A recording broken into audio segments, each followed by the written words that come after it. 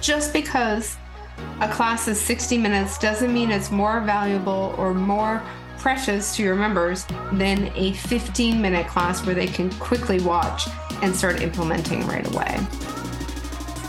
Hey everyone, welcome back. Today we're going to talk about membership mistakes that I've seen over the years.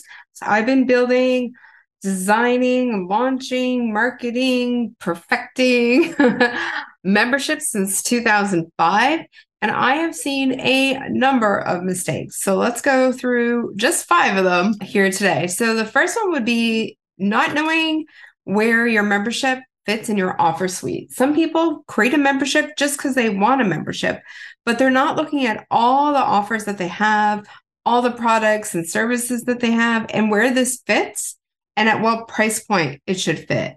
So you may have a high-end mastermind, you might have a mid-level membership, a low-level membership, and some people put in a very, very low-cost membership, which is about $7 a month, which, if you have volume, is good and is typically used to fill up other higher-level memberships. If you don't have any memberships and you have one-off products, your membership will fit in nicely, but it at almost any point, but you got to see where strategically it would fit in order to fill any of the programs that you're looking to fill or to fill any of the one-off products that you're looking to fill. So looking at your offer suite is a big one. Next, overwhelm. Okay. People will start a membership and then they want to fill it with so many things. They want to put in like everything in the kitchen sink. And unfortunately, that becomes so overwhelming for the people in your membership. They don't know where to start.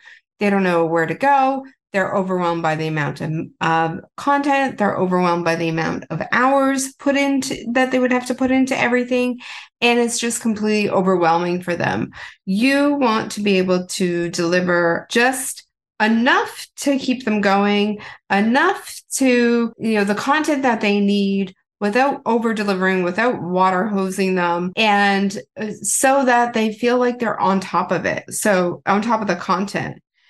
So I wouldn't put in so much. And in fact, if you're going to start a membership, just put in a little bit to start. And then every month, promise them a certain package of content that you're going to be giving every single month and go in that way. Okay. If you overwhelm them with too much content and you overwhelm you with you creating too much content, guess what? You're going to start resenting your membership. Next, your time. If you design your membership and it takes too much of your time, your deliverables are taking too much time to create, your deliverables are taking too much time for your members to consume, that's going to be a problem. So shorten things up. Your membership doesn't need to be a 3-hour masterclass every month. If you have a masterclass that's going to be 3 hours, split it up into 3 different parts and then do, one in 1 month, one in another, but don't overwhelm them with content. Just because a class is 60 minutes doesn't mean it's more valuable or more precious to your members than a 15-minute class where they can quickly watch and start implementing right away. Pricing. If you price your membership too high, well, it's going to be hard to get people in. And most people will price their membership in what they think they value it as, and like what they value it to be, right? So if your membership in your eyes is worth $200 a month, yes, you could sell it at $200 a month. Yes, there will be some buyers, but if you sell it as less than that, think of it as buying in bulk, you'll get more people. And the more people you get into the beginning of your membership, the better, because it'll help you kind of optimize your membership, get social proof, get them wins, get stories. You can then promote your membership even more so as you go.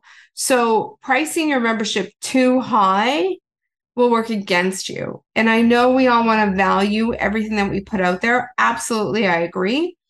But start low and then increase the price as you go. And you can increase the price of your membership either every launch or every 6 months or every year to reflect the value that is inside the membership.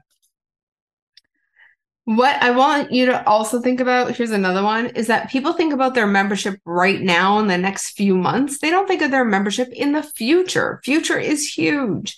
So where do you see your membership now? And where do you see it 3 months from now, 6 months from now, a year from now, 5 years from now?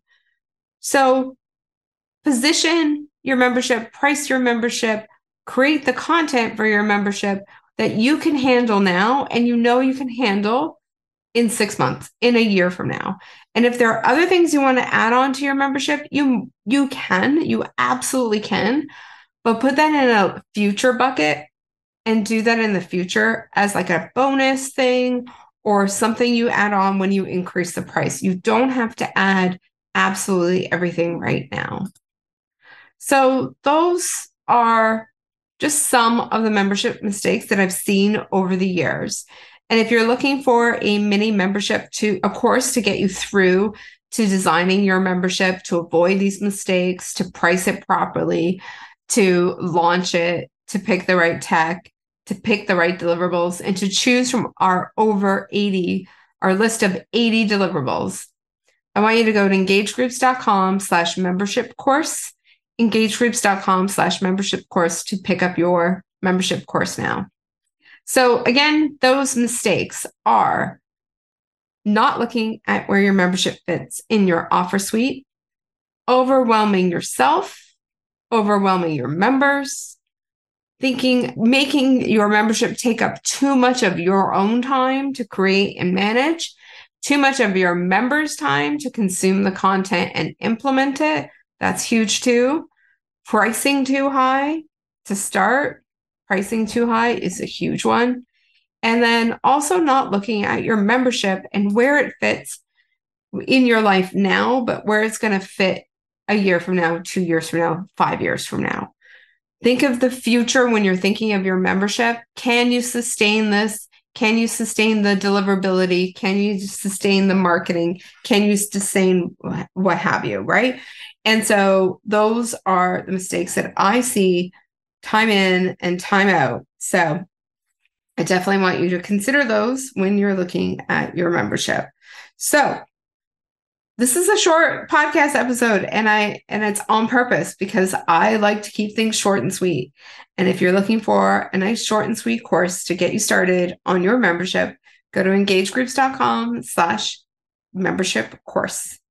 engagegroups.com/membership course. All right, everyone. See you next week. Bye.